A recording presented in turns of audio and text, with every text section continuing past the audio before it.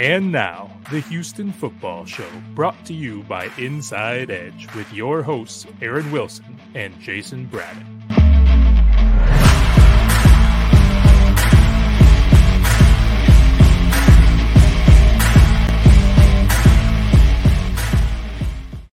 Welcome into the Houston Football Show, brought to you by Inside Edge. Yes, we have brought on our new title sponsor, Inside Edge. You'll find out a lot about them, including their insane stats you're not going to find anywhere else. Pro teams, PRs, the websites that have the best sites that you go to, they all get the Inside Edge, and we're going to let you know how you. Now, yes, it's been made available to the consumer, and we're going to let you know how you can get it, also with a discount as well. But we've got to get it started here on the 4th edition of the Houston Football Show. Of course, Aaron Wilson, Jonathan Danger Cole producing for us. And before we get the show kicked off, Aaron, you had a little bit of breaking news with the Texans roster that came out a couple hours before the show this evening. Right, yeah, a couple things happening from a health standpoint, also from a roster standpoint. So now that they've already moved on from Jordan Jenkins and Chad Beebe, Harrison Elliott, and they also cut Damian Daniels, and the roster moves aren't super surprising. And Damian's someone that they might keep in mind for the practice squad, but at this time, yeah, he's cut, and we'll see what happens next. And then, Kenyon Green, he's making progress. His concussion symptoms have subsided. His knee is getting better. I don't know when he'll start practicing. It sounds like it'll be more of a at the soonest next week, but that would be good. And then I think Kevin Pierre-Louis, who did not practice today, is expected to return tomorrow. Meanwhile, look for Garrett Wallow ankle and Christian Harris hamstring and Anthony Auclair knee to miss this game. Chester Rogers is finally back, and so he'll get into the mix, a wide receiver, as he tries to make a late bid here to try to get a spot. And yeah, that's mostly what's going on with the team. And then they have to cut 5 more players after this next game against the Rams. I'll be traveling. Right. You got to get down. Yeah, absolutely. On Friday morning to watch the game and see them. So, yeah, I'm excited and looking forward to learning more. And, of course, the big talk of the team is Dameon Pierce, the running back from Florida, their 4th-round draft pick. Had an outstanding debut. He was powerful. He was explosive. He was all football player. I like the way he blocked. I like how physical he was. And there was a play that I thought said a lot about him and really his football character and hustle and toughness. He is the target on this pretty bad Jeff Driscoll pass that's deflected and intercepted. He goes down to the ground. He jumps up and he starts shoving people away from him, blockers that were in his path. And he makes the tackle by the sideline. And he had to run a long way to do that, which showed some speed. But it was not just speed. That was want to. I mean, I know it's just a preseason game, and I don't want to attach too much meaning to one play. But, Jayson, I thought that play said something. Sometimes plays say something about a guy's attitude. And, and then talking to him afterward, you probably saw some of the videos of him and, just kind of how feisty he is and how emotional. I think this guy is going to be a real fan favorite. And at one point he was kind of, tapping himself on the chest, and you could tell he was ready for more. Like if he had played, he had 5 carries for 49 yards. So a little more burn for this guy, Jayson, and he looks like he could be a 100-yard rusher. Now we have a debate. Is he going to be running back 1, or do you give Marlon Mack more time because he's a rookie and, you're not really worried about titles on who's starting and all those things. It's more about touches. Right. And my opinion on that's been clear since day one. I felt like Dameon Pierce coming into camp, like there was no one on his level. Studying his film coming out of Florida, watching what he did against that Georgia defense, which was like the 33rd NFL defense with all their prospects coming out. And a shout out to our title sponsors, Remarkable by Inside Edge. This is one of their stats I thought that was very impressive, and it kind of of points to that first game, and Aaron talking about Dameon Pierce averaging 9.8 yards a carry, almost 10 yards a carry. Dameon Pierce, 1 out of every 4.5 rushes he had in 2021 went for 10+ yards. That's an insane stat for me. And then we see him average almost 10. Like you said, Aaron, yes, to put it in there, it is week 1 preseason, and you're going against backups, especially with him coming in the second quarter as well. But, man, there's a lot to be excited for. I absolutely believe he's RB1. And I think they may need to add a younger guy. We'll get back to some more of the week 1 standouts here in a second, Aaron. But I want to go back and touch on some of the moves you talked about. Firstly, you mentioned Damian Daniels, and I felt like he's a luxury piece. Possibly gets claimed. But if he goes through waivers, I could see a team that's possibly out there needs this big nose that can stop you on 3rd and short, 4th and short, because you watched him in Saturday's game, and he was just a mound to move. And I thought you brought up a great point, and I want to make sure we bring this back up, that you said that this is something to where if they are able to go back and get him again with a 16-player practice squad, he could still be in those plans if he doesn't catch on somewhere else. Absolutely. And, it's very competitive. So when you're talking about, you've got a draft pick in Thomas Booker, and he was pretty good. And, right. This was a little bit of an eye-opener game with him. And then Kurt Hinish, who I thought has been really, really good in practice. As Lovie Smith said, when you're a nose tackle and you get a sack, that's outstanding.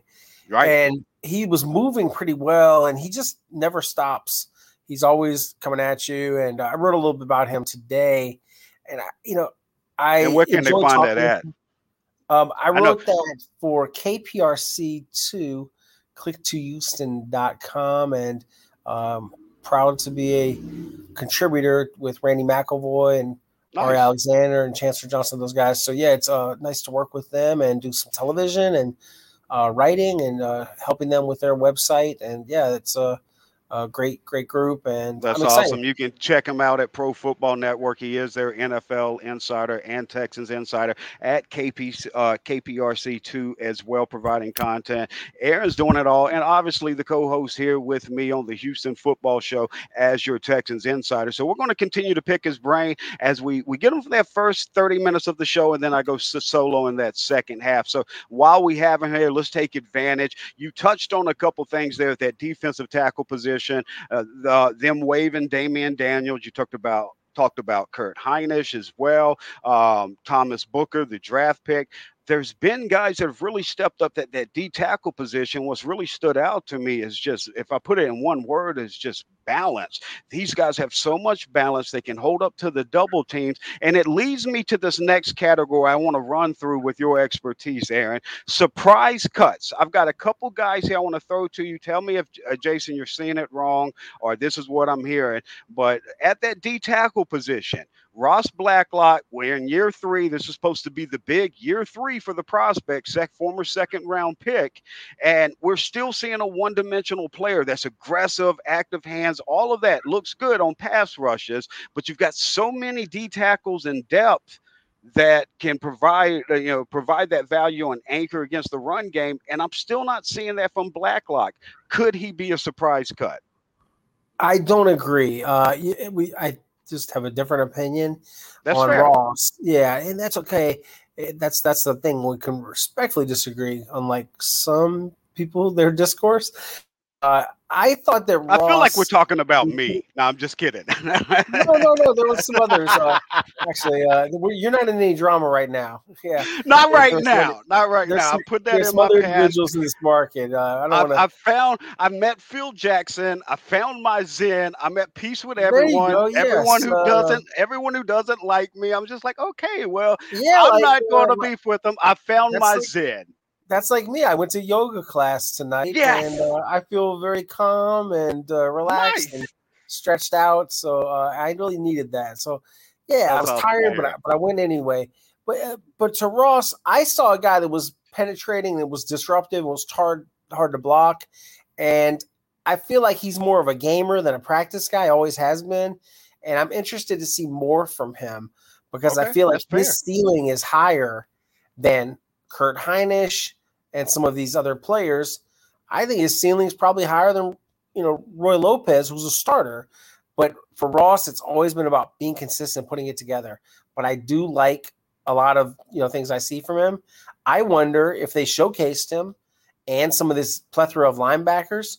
Might they Right. be able to get a trade going? Maybe get a tight end, get something else. We just saw one today, and it's not Texans news, but you reported on it. What was the trade that went down earlier? I believe the Titans. So it is some AFC South news. Tyree Wasn't Gillespie was traded from the Las Vegas Raiders to the Titans, and it's for a conditional draft pick. So he goes from Las Vegas to the Titans, who have injuries with Hooker, is injured, Amari Hooker, and another injury at safety. So they're banged up at safety, and John Robinson, their general manager, makes a move with Dave Ziegler, the Raiders general manager, and so they get that done. And it looks like Tyree, fourth-round pick from the previous regime, just wasn't in the plans, and he mostly played special teams as a rookie. But, yeah, that was an NFL trade, and, it's it's always fun. I got a heads up, and I was able to it was really fortunate. It took 2 calls and then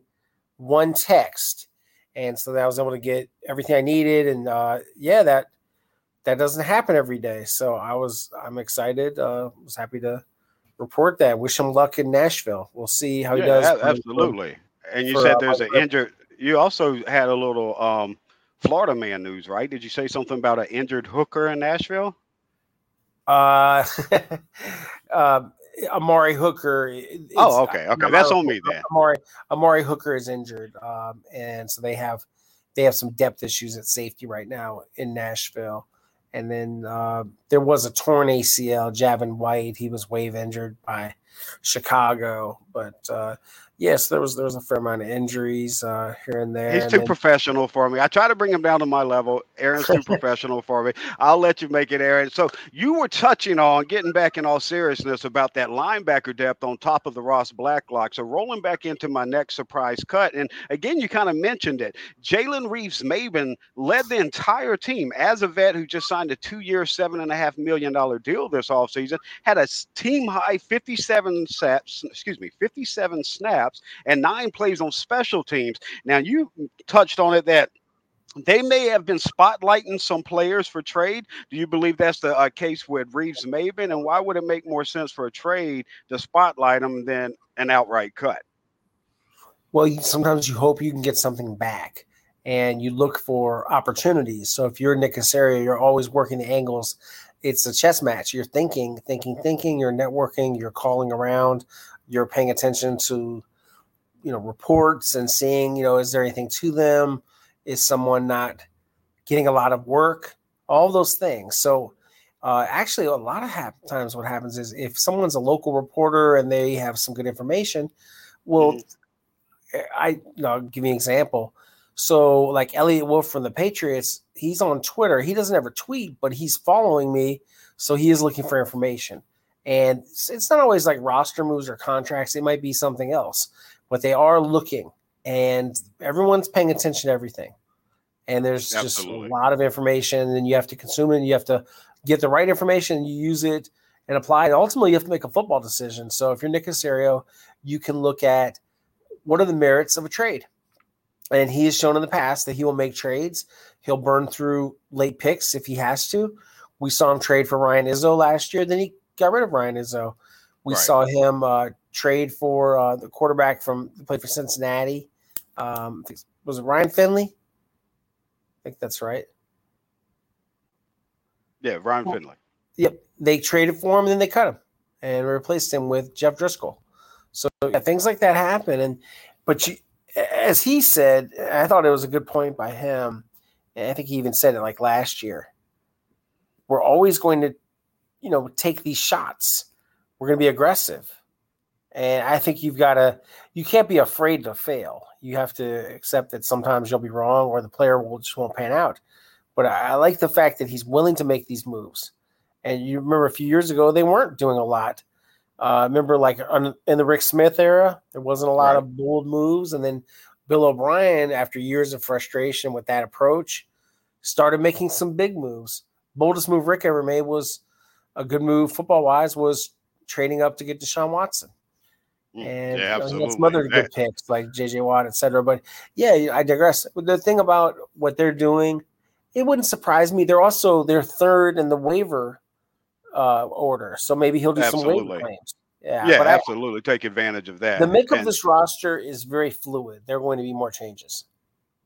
now, staying on that defensive line, I want to go. We touched on Ross Blacklock, Jalen Reeves Maben in that linebacker group. Derek Rivers is a name I want to bring up to you because we saw the 2 sacks. You were talking to him there at the presser today after practice about one of those pass rush moves as well. But for me, what I've seen with Derek Rivers and a vet this late, I know he's got the ties to Caserio in New England, but I see a situational pass rusher. Yeah, he had one special team snap last year. You know, played on special teams, but he didn't record any tackles, if I recall. Um, the depth at that defensive end position, I can't see how he makes the team. Is this going to be a surprise cut for fans Well, that see he had 2 sacks? I I mean, he was cut last year, so he did make the roster. He's a little quicker this year, and he's a player that they really like his personality. He's a former Patriot and a really good guy. I think very highly of him, but I would say the oboe is a little better than him. In fact, maybe not just a little, maybe a lot better. So Obo Okoronkwo, to me, Rasheem Green, Jerry Hughes, Mario Addison, John Grenard.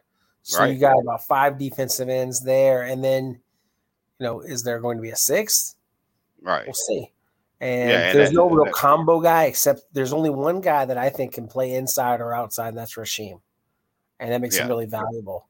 And I could see Rasheem, if you were to tell me that Jerry's not going to start and that Rasheem is going to be every down type of guy, I'd be fine with that, especially at his age. And I think he's someone they might want to do another deal for if he pans out the way I think he can. So what if you have Green and Grenard? We'll see. I think ultimately Grenard will play more snaps probably than anybody else on the Right. defensive line. Him and Malik Collins, and then you'll have something of a rotation with the other defensive end spot. But it's a good problem to have. And yeah, Derek could be outside looking in. He would be great for the practice squad, and then eventually you elevate him some or you run out of elevations, but you just have to factor in injuries. So when you talk about a plethora of depth right now, that can change so fast, Jason, where That's a a great couple of point. injuries and you don't Absolutely. have it. No, I'm just saying. I think you bring up a great point there with the injuries factor. We're still, just to throw that out there, we're still early in the preseason here. You still got preseason week 2, They're preseason doing week it. They're 3. doing a nice job of, I think, trying to give guys the proper amount of rest, give them time to get healthy. And yeah, I think they're doing it the right way. As far as the training staff with Roland Ramirez and strength coach and Mike Eubanks and everybody else that works there, or even nutrition with Lad Harris. And that came a long way, by the way, way off topic, but these guys used to get like chicken tenders and burgers and fries in the old days, like Gary Kubiak, Rick Smith days. Now they get a lot of healthy food. These guys have Okay, smoothies. They got really very healthy stuff to eat. And everybody nice. talks about Lad. They brag on him, but he might be kind of their secret weapon is the food that comes from this guy. Wow. Okay. All right. All right. There's a secret weapon. That's a little tidbit. I did not expect to know the Texans' secret weapon is in the food. It's in the food, just like I guess HEB down here. That's our little secret. All right. So I got one more surprise cut before we move into the threeest biggest positions of needs. I want to throw to you and see if you agree with these or not. I actually like the disagreement because it just gives that back and forth on different things you're seeing. And as we all know in sports and in evaluation, beauty's always in the eye of the beholder. And I want to find out what your eyes beholding at that left guard position. You talked earlier about Kenyon Green coming back from the concussion and the surgery this offseason. I don't think he's going to be ready for week 1. So you're going to look at one of these vets and the guys that have been competing there, Max Sharping, Justin McCray, Scott Quesenberry. You talk about the depth on the defensive line. Then we talk about who you possibly keep on offensive line. It's hard to keep the talent that's on the D line if you want to keep 10 O line. And I don't think they want to keep 10 O line. I think they want that versatility so they can keep 9 or possibly even less. So if that's the case, Quesenberry financially doesn't make sense to cut, and I don't think there's that big of a space between him, Sharping, and McCray. But there's 2.3 to 2.5 million in cap savings if they cut McCray or Max. Whoever loses a start left guard position between McCray and Max Sharping, do you believe there's a chance that they're a surprise roster cut?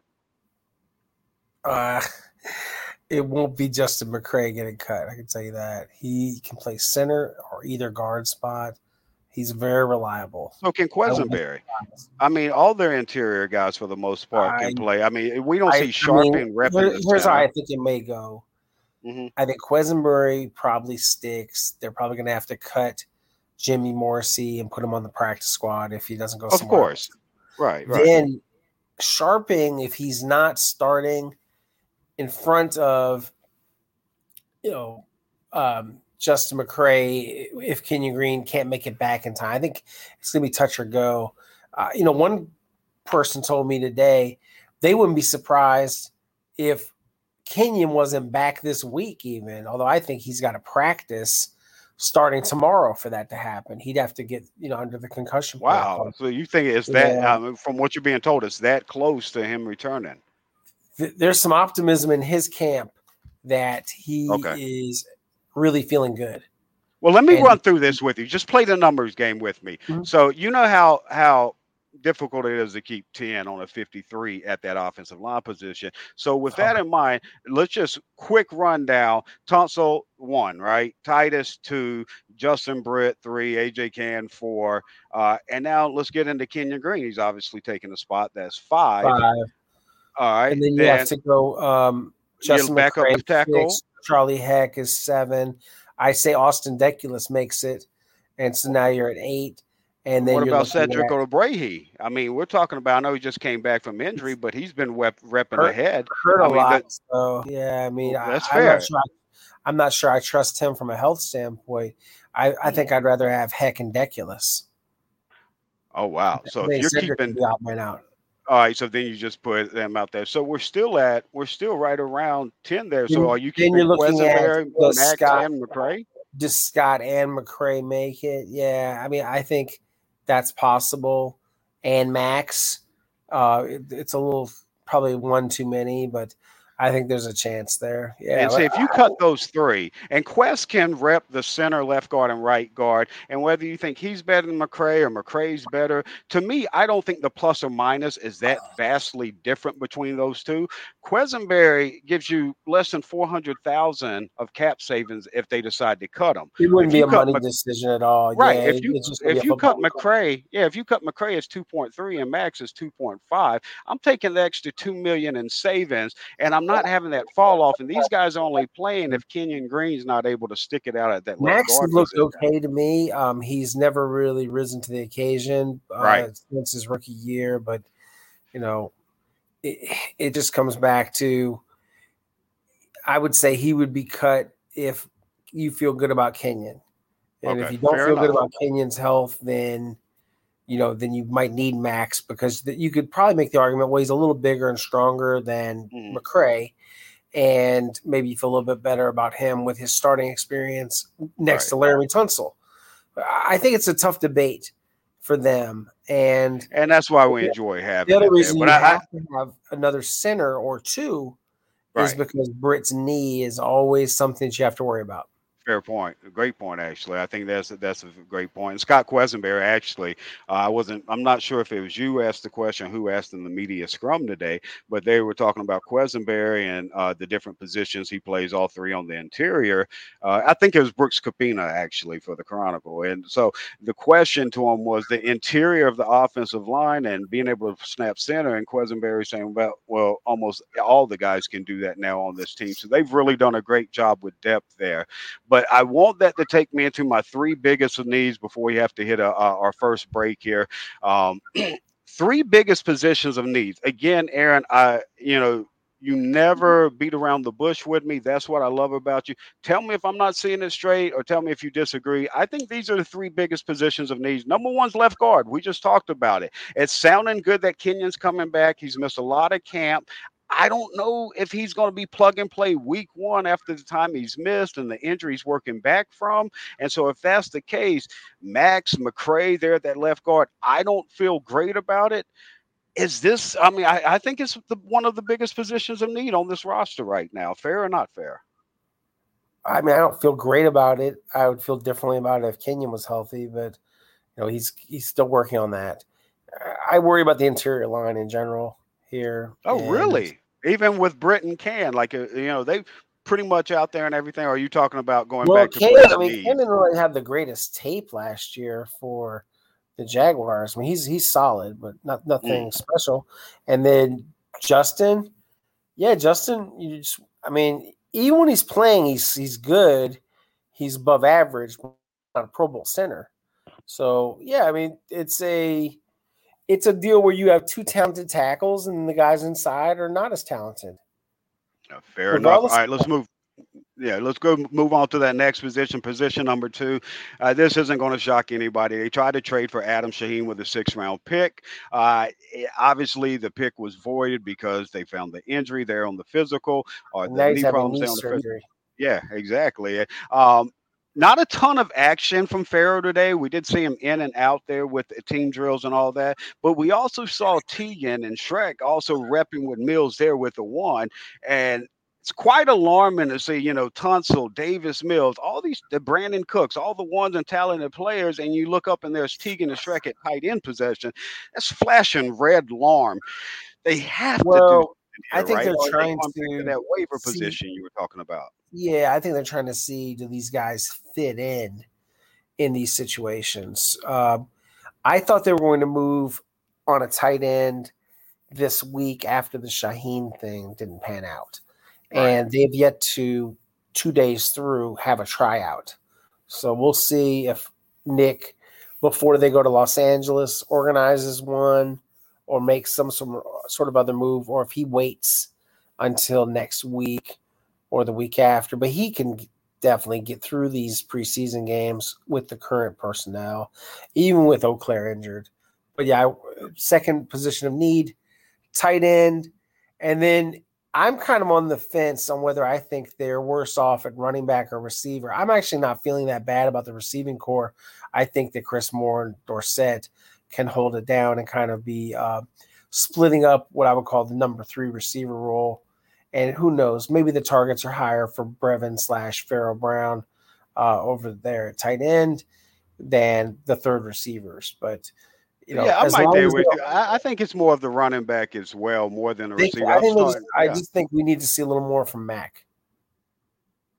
Are you talking about more repetition or more flash? We need to see him cut it loose. We need to see something. Okay. We see it sometimes in practice. We don't see it always.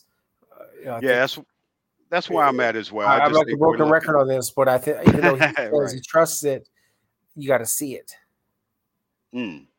And so, I mean, that's a big question, because if Mac isn't right, or knock on wood, if something happens with him or with Burkhead, they're so thin at that running back position. You got to think they'll at least go out and find a running back to add to the practice squad. There could be someone. Look at how loaded Cleveland is. Look at like Jerome Ford. Look at all the guys they have. Dearness Johnson, even they had a bad game the other night, fumbled. Yeah, they've got backs.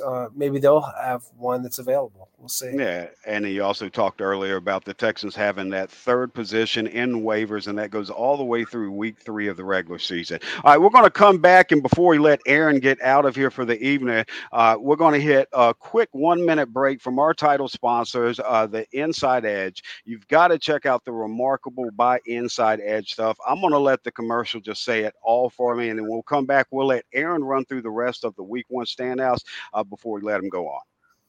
For our listeners looking for an extra edge, we are excited to share a tool with you that our team uses here at the Houston Football Show. My Inside Edge is a destination for sports bettors and daily fantasy players where they can access for free matchup-specific insights and projections to help make informed bets and build winning fantasy lineups. The insights are endless. You'll have access to game matchup notes, player props, leaderboards, player ratings, and much more. The real gold mine, though, is Inside Edge's 5-star picks. During the 2021 NFL season, their five-star picks were wildly successful. They were 34-14 against the spread, a 70.8% success rate. Access to the five-star picks is only $20 per pick, or get the deal of a lifetime. Every five-star pick for the entire year for just $149. What's more, our listeners can save 10% off this access by using code Houston. That's code Houston at Inside Edge.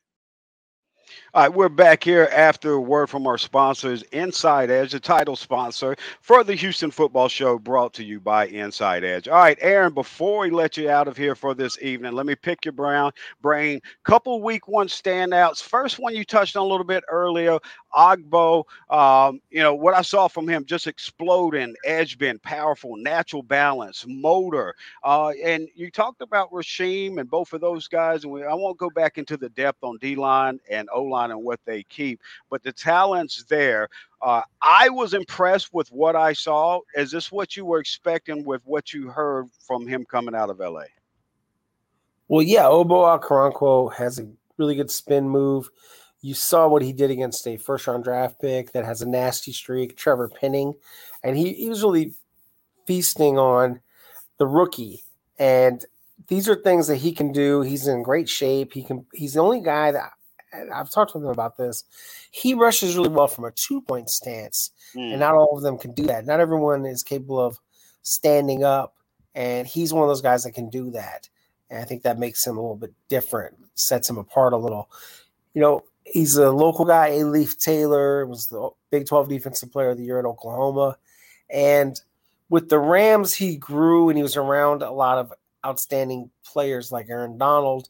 And I was surprised there wasn't a little more attention. I know he didn't have great production, but he didn't get to play as much because of the talent that they have in their front seven. They had Von Miller. They have a lot of guys. But when I look at him and the way he's playing now, I think he's really hitting stride. He's coming into his own. But, yeah, I'm very excited about seeing more from him. Here's a guy. Texans had 4 6-round picks. You talk about how Casero loves to move around. Like, picks are like water for him. He just acquires them with ease. And me being a draft nerd, I love it. I mean, I'm in heaven just watching all the action. You watch the NFL draft this year, and every 2 seconds, the Texans' names being mentioned, moving up, moving back, acquiring picks. And it's not just moving to move. It's like pre-calculated. We talked about on one of the previous episodes, Aaron, how when they moved back from 13 to 15 to take the guy they wanted all along, Kenyon Green, he acquired 3 other picks that he used each one of those picks to acquire 3 other players in this past draft. It was basically, I know it's an old overused adage, but he was playing chess while everyone else was playing checkers with it. So, I mean, it's great to see from the GM here with the Texans. But one of the trades he did make, sending one of those 4 6-round picks out in 2023, was a linebacker in that crowded group, Blake Cashman. What did you see from Cashman this past weekend? Well, he's very active. He's an instinctive guy. He can run. As Lovie Smith said, he fits the profile of what they're looking for in a linebacker. And it's really competitive. They're going to have to make some tough decisions. Jalen Reeves-Maven hasn't looked like a former second-round pick, really, to me in camp. He hasn't looked like Blake Cashman. He hasn't really even looked like Kevin Pierre-Louis. And they have big plans for Christian Harris, and Christian Kirksey's not going anywhere. Garrett Wallow is one of the most improved players on the team. Kamu. They're stacked. Kamu's one of the best off-the-ball linebackers as far as TFLs in the league.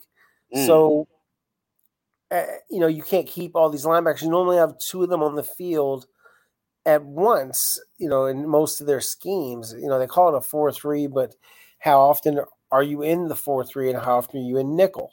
So I look at it and I think most of the time it's going to be Kirko and Kamu, and then you got to build in some playing time for the Christian Harrises and guys like that have a future.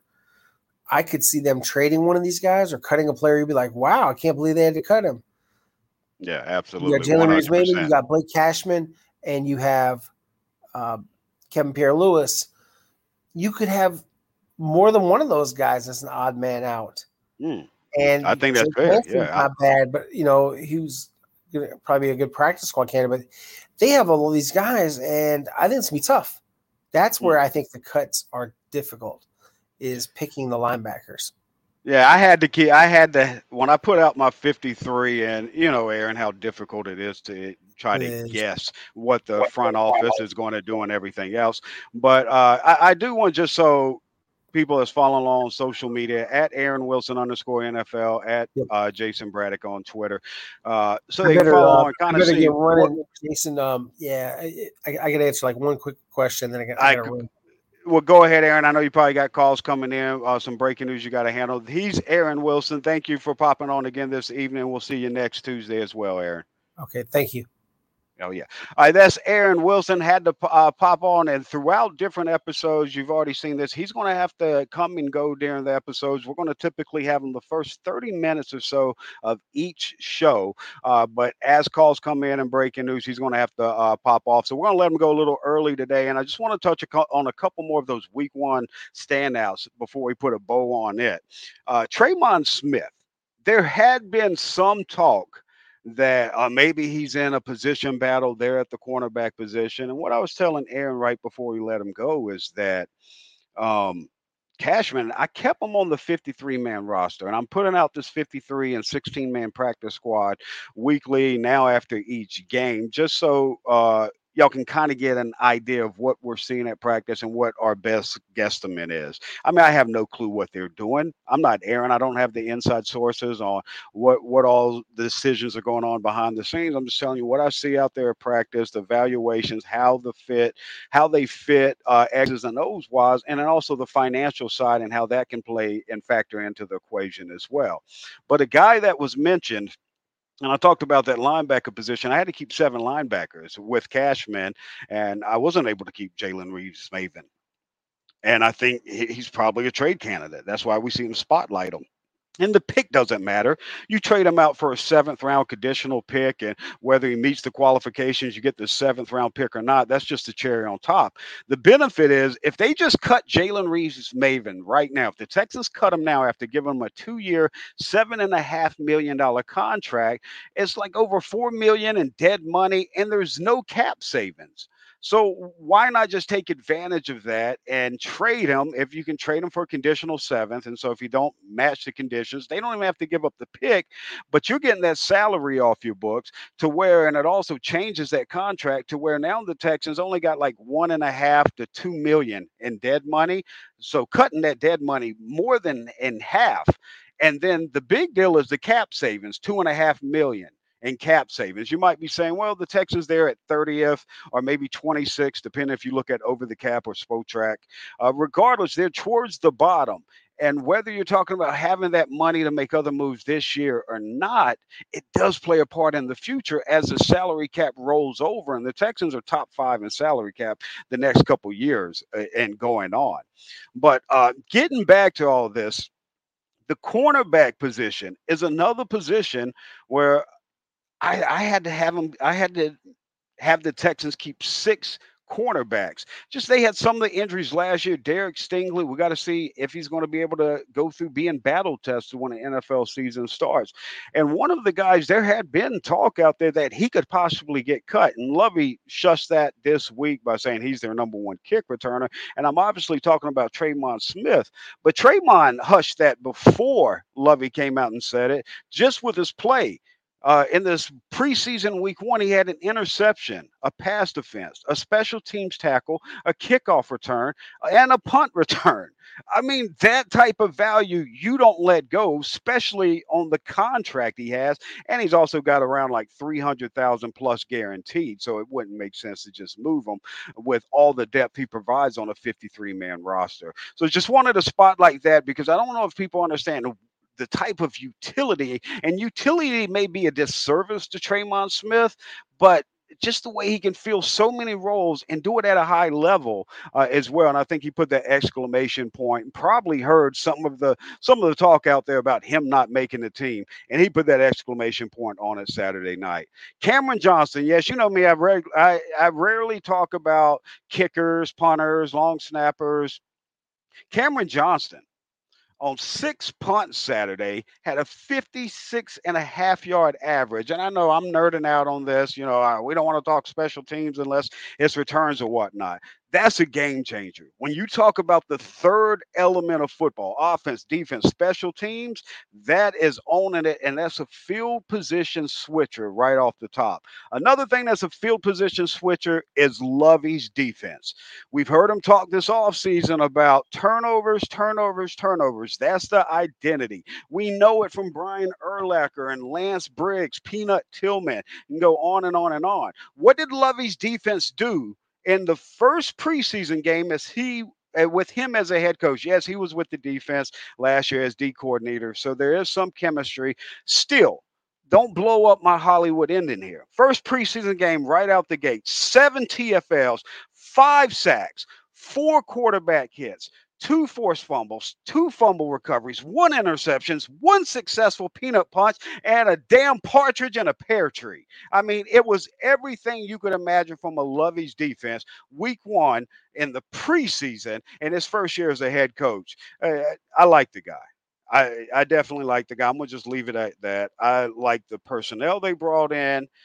I've been critical of this organization in the past, but I think rightfully so at times, but sometimes maybe overly critical. Right now, though, and let's go back to a word Brian Gain and Bill O'Brien had, alignment.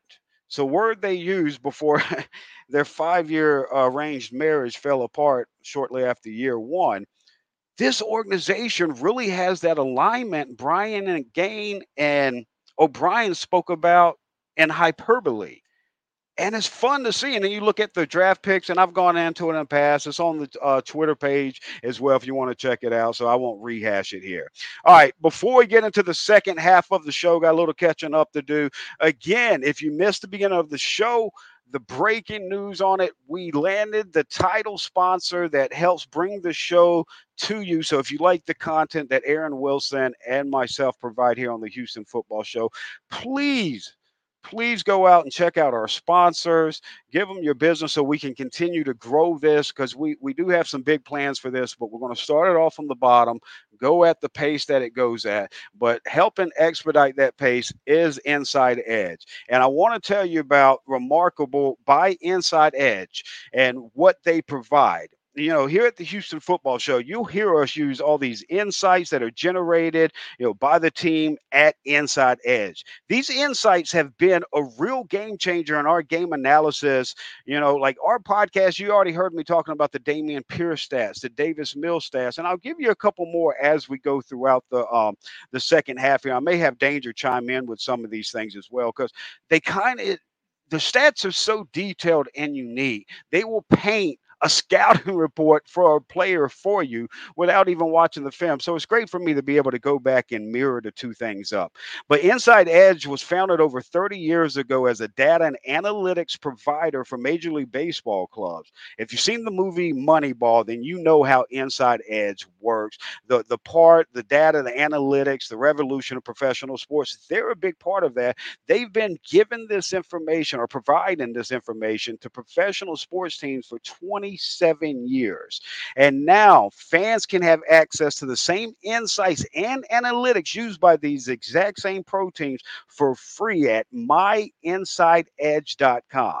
My Inside Edge is a destination for sports bettor and daily fantasy players where they can find matchup specific insights and projections to help make informed betting and fantasy decisions.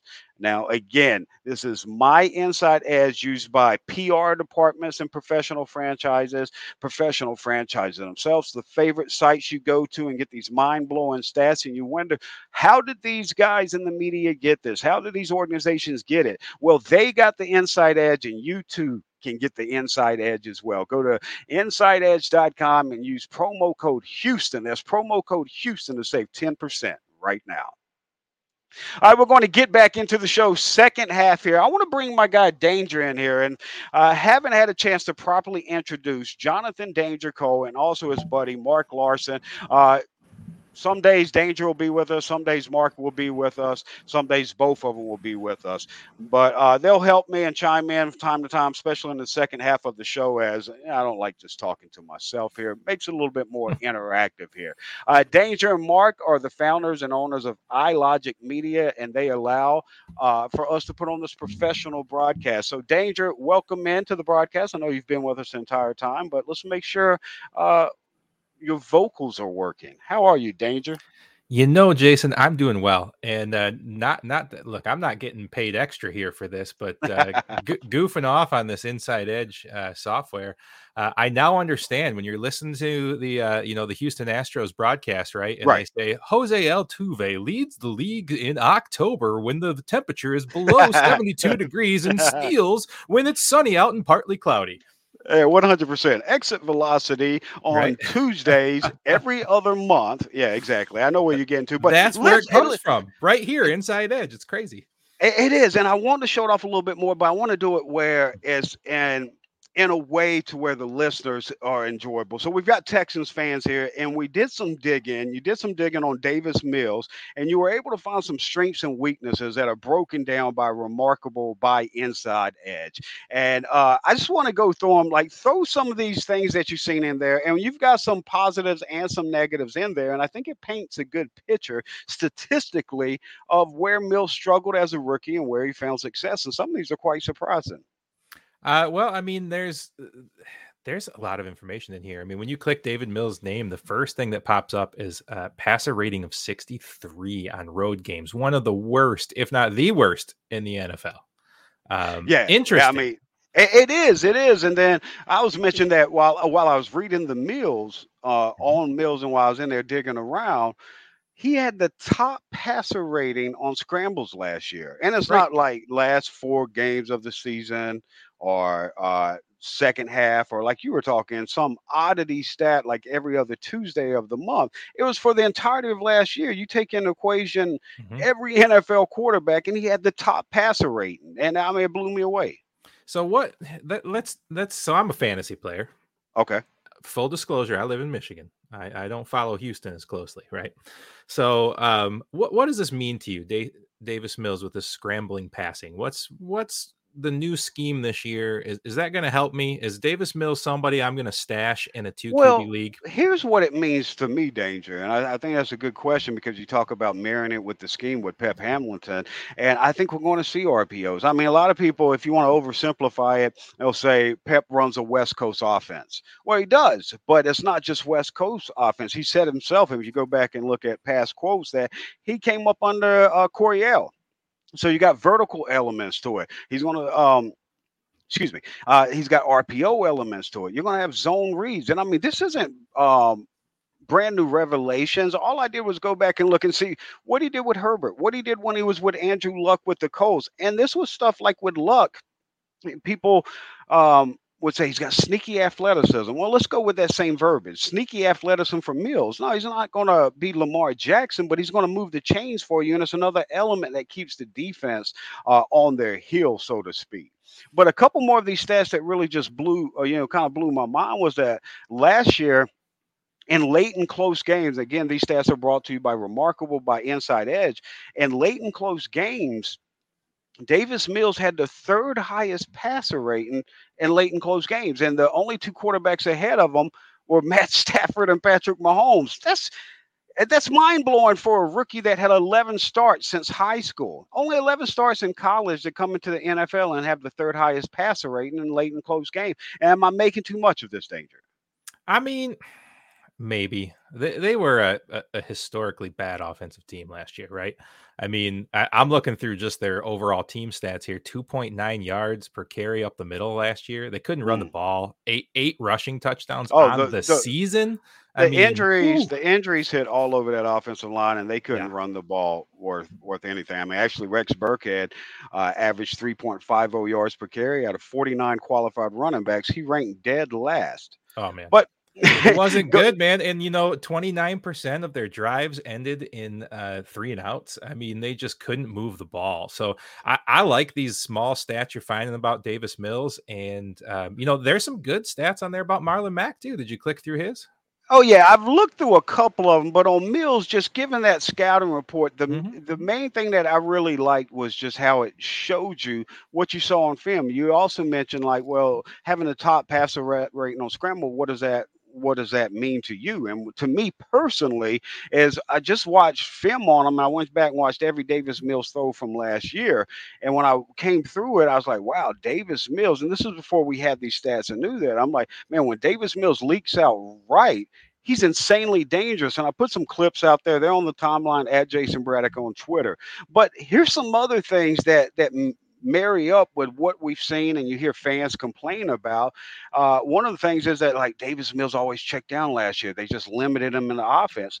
The stats support that. Inside Edge says that 74% of Mills's passes last year were 1 to 10 yards. That's the fifth highest among any quarterback, fifth highest percent. So it was dink and dunk. But I didn't know the disparity between him and shotgun and under center. And it's something that also makes me want to make a little mental note to watch for in the preseason and going into year two to see if we see that growth pattern. And where we saw was in shotgun last year, he had the 10th highest passer rating among all quarterbacks. But Sure. when he was under center, he had the ninth worst. And so it was a little bit surprising me that the disparity in it. And in one other area, and I want to move on this, I don't want to beat everybody over the head with all these stats. You can go check them out yourself now that they made them available to the fans at Inside Edge. Mm-hmm. But one other thing that stood out to me, and this one, I didn't notice this. I'll be honest. When I studied the film and all this, I didn't notice. But he had 6 interceptions on just 49 pass attempts over the middle of the field. Mm-hmm. Obviously, worst among all quarterbacks. And so it's great. Again, I want to put I want to put a. So what you're saying is he needs to scramble. They need to work him in some RPOs. They got to put him on the move. No, And I and would the go one thing I see contrary here, to that. Jason, is that did you notice how accurate he was in 20-yard plus passing situations? But see that, and that's one of the points that I was making last week because I had heard this stat actually from somewhere else before that. This one had actually been out there that how great he was as a deep ball passer, and so that was the reason I went back because at camp he's missing the deep pass every day. He missed it again today, and Pep even had some comments about working through this, and like we talked about this and different things like that. So it's interesting to see him struggle with it on the deep pass in practice, and that stat being the way it is, how it just makes it sound like he's such a great 20 plus yard thrower. So I went back, watched every Davis Mills throw from 2021. What I came away with by the end of it, what I was comfortable with, is that 30 yards and in, Mills is going to put it in a bucket. Once you start getting past 30 yards, routinely, consistently, the ball was inside and short. And so this is a point where it also, you don't want to just completely, if you're an evaluator, if you like to do the eye test yourself, you don't want to completely neglect what your eyes are telling you. And that's what I love about it, is that I can go look at the film and then marry it with this, or then see Mm-hmm. where it disagreed. And when it disagreed with that stat, I went to film and I'm so insane. I went and watched every single throw so I could know exactly where that cutoff point was. But let's take a little break here. We got a couple more segments. When we come back, I want to hit on the young and unknown wide receivers for the Texans and the unknown defensive tackles. But before we do that, we got one more commercial from our title sponsors, Inside Edge. Let's go ahead and run that, Danger. We'll come back and finish off the show.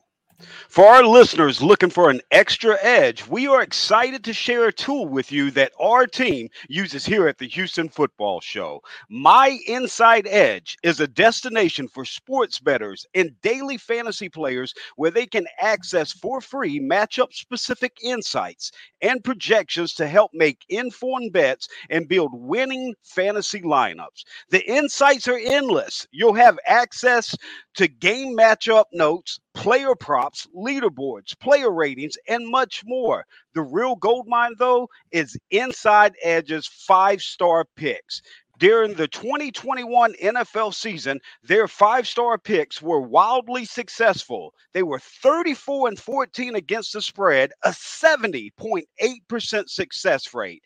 Access to the 5-star picks is only $20 per pick, or get the deal of a lifetime every 5-star pick for the entire year for just $149. What's more, our listeners can save 10% off this access by using code Houston. That's code Houston at Inside Edge. Yeah, he sounds sexy, and definitely go check out the Inside Edge, the Houston Football Show. Last part of the fourth quarter, so to speak, to be cliche, I guess. Um, we're going to finish it off here, as I mentioned there, with the young and unknown wide receivers and the young and unknown D tackles. I want to start at that wide receiver position. And the guy I want to talk about, I put a video out today of Nico working after practice with Dylan Thompson. You probably heard me talk about him in the past. Former Gamecock quarterbacks, now they're with the Texans. And, obviously being a former quarterback, you can put the ball where you need to. And Nico's taking advantage of this. So I should say the Texans have taken advantage of it, but maybe more so Nico, as he's routinely been there after practice and even during practice on the side when he's not in reps or it's not a drill that he's a part of or not in a team period. He's on the side with Dylan throwing him and working different nuances of the game. Exactly what he needed to do. He's got the physical skill set, the body, and everything else, and he's got the ability. It's just the subtle nuances. And to see a player that understands that, then you have to buy in, because if they're willing to put in the work, and what I always tell my kids, man, it doesn't matter what you give in, what you don't have. If you have work ethic in this world, no matter what you do, you will outwork everybody and force people's hand, whether they like you or not. You'll force their hand just by outworking them. And so I won't go into a whole, speech or anything on it, but Nico buys in on Nico. And that's what should be exciting to Texans fans. All right. And the last part on Nico as well. The video's on the timeline as well. At Jayson Braddock. Also follow my co-host, NFL and Texans Insider for Pro Football Network, Aaron Wilson, at Aaron Wilson _NFL. The other thing, one of the videos I put out from this first preseason game is Nico blocking Bradley Roby, as if Bradley Roby, I don't know if they had beef in the locker room, Mr. Steal Your Girl situation going on. I don't know what was going on, but Nico blocked Bradley Roby. And again, I put the little quick highlight on the Twitter machine there, and he blocked him like a bulldog on a bone. And with the Texans wanting to upgrade that running game, let me take you back to the Kubiak era, where fans used to get upset about people raving about Kevin Walters blocking. But it was so good, you had to block. And if you go to the film, you would actually see why people who watched it and studied it, and Kubiak and the offense, Arian Foster, everybody would rave about it, because when they would run that stretch zone, when they'd get outside, and once you get to that second level, especially on the outside, you need those wide receivers to get that mesh point to wall off so that zone continues. And that's a big reason Arian Foster, the main reason was Arian Foster's the most instinctual runner I've ever seen. It was water. Running water is how smooth Arian Foster was, just instincts. If there was no hole, he would find one just off of instincts. It was better than vision. And so anyway, I digress. But when you have wide receivers buying in, especially a 6'4", 221 out there, second, third level blocking, and an offensive line with this size and mobility that can, get their guys, has the chemistry, get to the second level and open those mesh points, then I think it's exciting and just adds to Nico's value.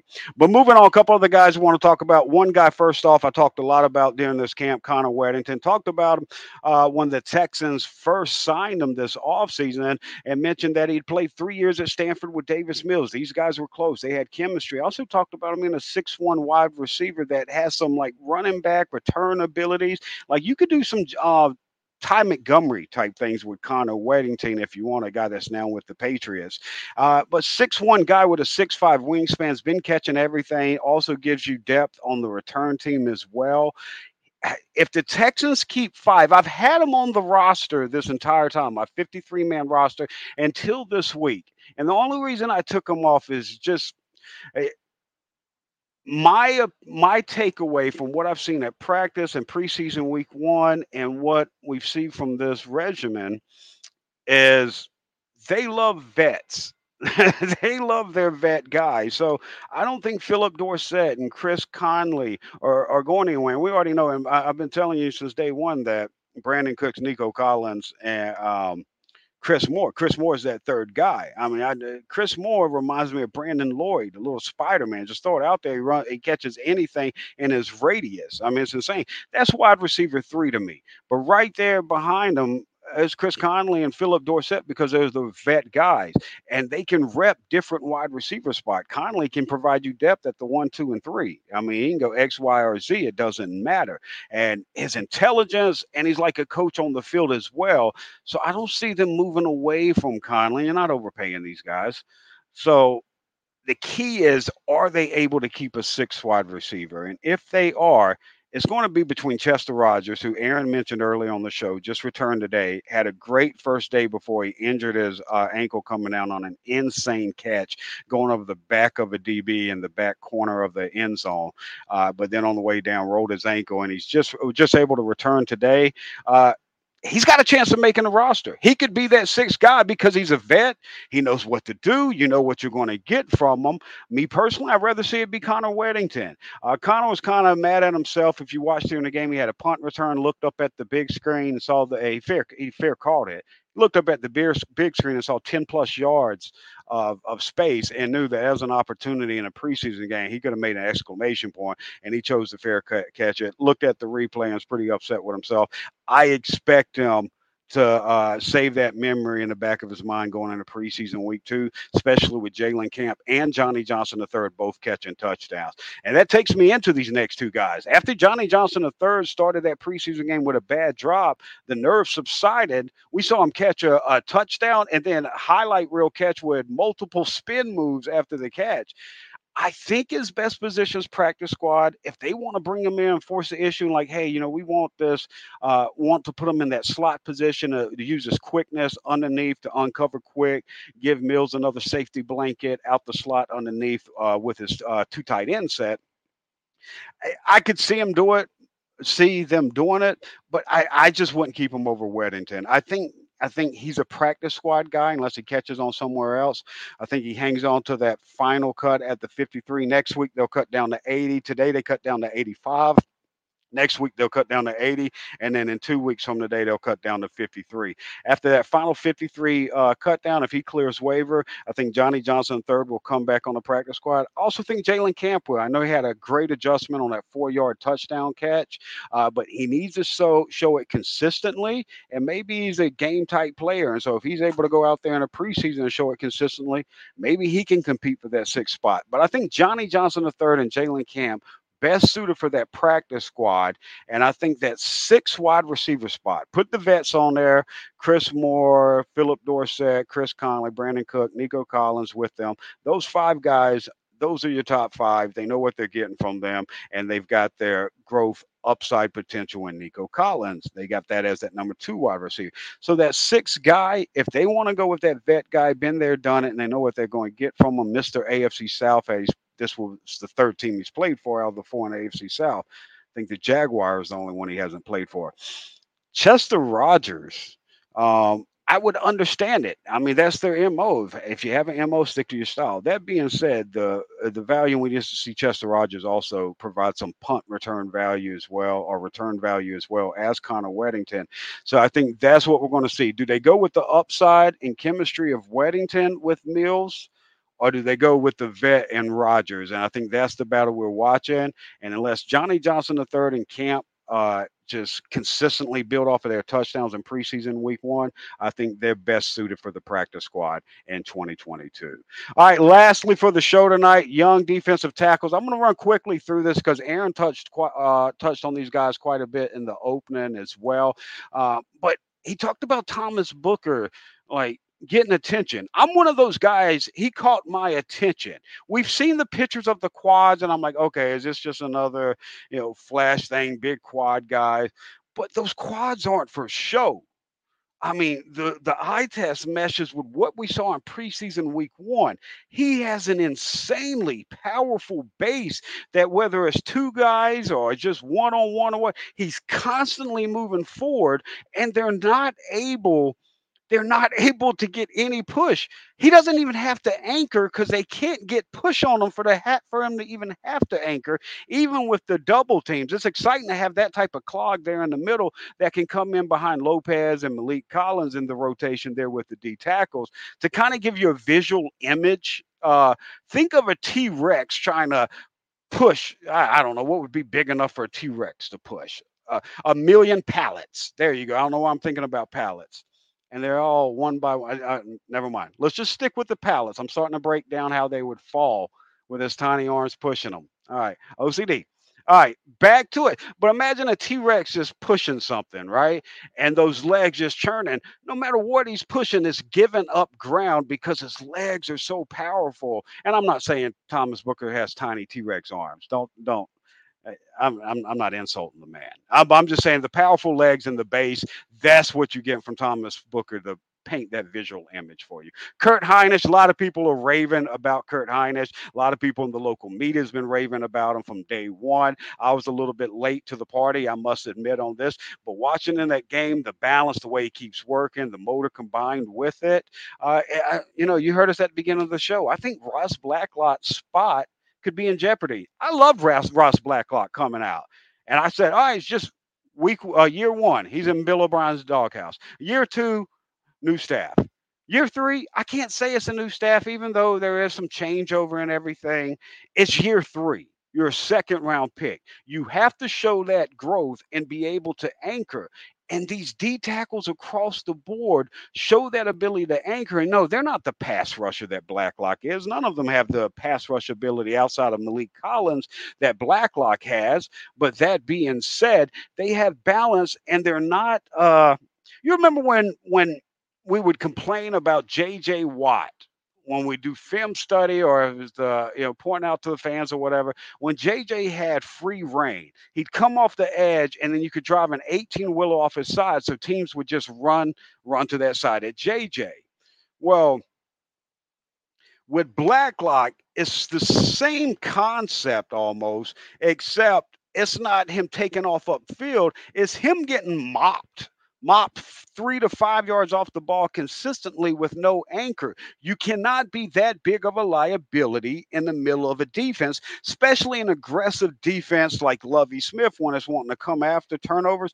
You need somebody that can give you some pass rush from the interior, but can also at least hold up to a double team. You don't need to beat it, and Blacklock is showing where he's trying to drop that knee down to be able to at least anchor there and hold the two guys up. But even with that, he's getting moved off the point. So Blacklock, I believe it's a big preseason. I know Aaron said he's not on board with me. I've been wrong a million times before, so it wouldn't surprise me if I'm wrong on this. And I'm not saying Blacklock's going to get cut. I'm just saying the multiple talented defensive tackles in that group behind Lopez and Malik Collins, Thomas Booker isn't going anywhere. There's some decisions there, and with the Texans probably keeping 5D ends, you probably only want to keep 4D tackles. So if you're keeping Booker, Lopez, and Malik Collins, it's Blacklock or no one else, or it's Kurt Hinish, or it's Michael Drumfor, just all these guys have that balance and are able to anchor down. So I'm not saying Blacklock does get cut. I'm just saying I wouldn't be shocked if we saw them keep somebody else over them, seeing how Caserio wasn't the one that made the selection there to use the second round pick on them. And as far as being a liability there in the run game, he has to show that he can at least sustain for 2 seconds, if nothing else, sustain for 2 seconds in the run game there in the middle of the defensive line.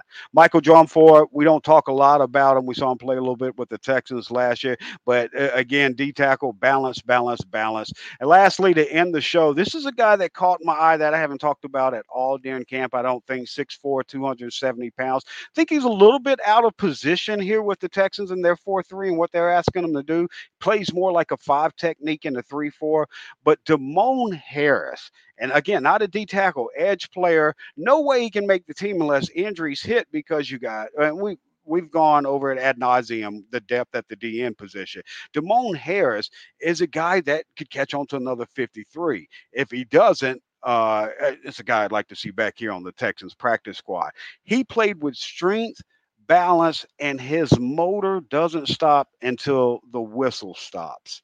And so I don't want to go too much more into detail. I want to break down what we saw from week one. We got preseason week 2 coming up this week. For Aaron Wilson, I'm Jayson Braddock. We want to thank Danger Cole and iLogic Media for producing another episode.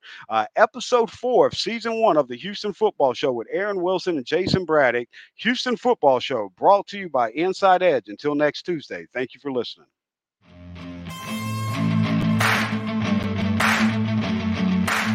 Thank you for listening to the Houston Football Show, brought to you by Inside Edge.